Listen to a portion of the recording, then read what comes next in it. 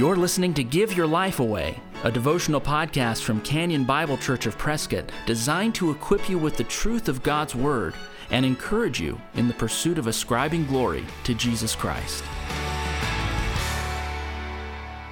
Today on the Epistle Project and in this Give Your Life Away podcast, we are in 1 John 1, 5 through 10. This is the message we have heard from him and proclaimed to you, that God is light, and in him is no darkness at all. If we say we have fellowship with him while we walk in darkness, we lie, and do not practice the truth. But if we walk in the light, as he is in the light, we have fellowship with one another, and the blood of Jesus his Son cleanses us from all sin. If we say we have no sin, we deceive ourselves, and the truth is not in us.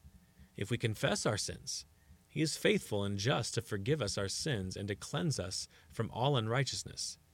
If we say we have not sinned, we make him a liar, and his word is not in us. Have you ever wondered if a particular person that you know is actually truly a Christian? Have you ever wondered if you are actually truly a Christian? This book of 1 John gives the reader a number of realities that will be true of any child of God. Two of them are given here in these verses. First, notice in verse 6 that a habitual walking in darkness will reveal that we actually do not have fellowship with him. So the opposite of this idea is that the normal pattern of a believer will be to walk in the light. Of course, this would be true because when we're converted, the Spirit brings us out of the domain of darkness and into the realm of light. We actually live like Jesus as a pattern for our life. We're not perfect in this pursuit, but we've been made to be like him as our normal way of life. Second, in verse 8, a Christian admits their sin. Christians do not act like they don't sin. Christians admit their sin.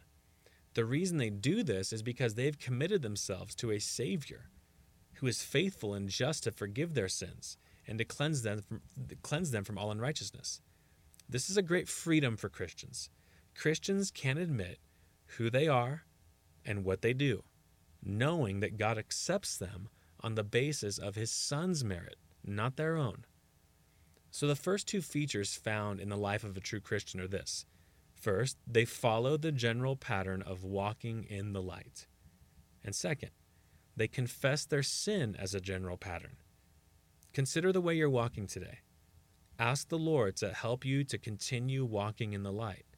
And secondly, admit to him when you fail to obey him as you should, all the while remembering that he is faithful and just to forgive your sins.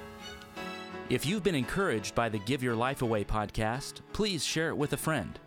And if you'd like to get in touch with us, you'll find us online at canyonprescott.org. Thanks for listening. Join us next time for Give Your Life Away. We are alive.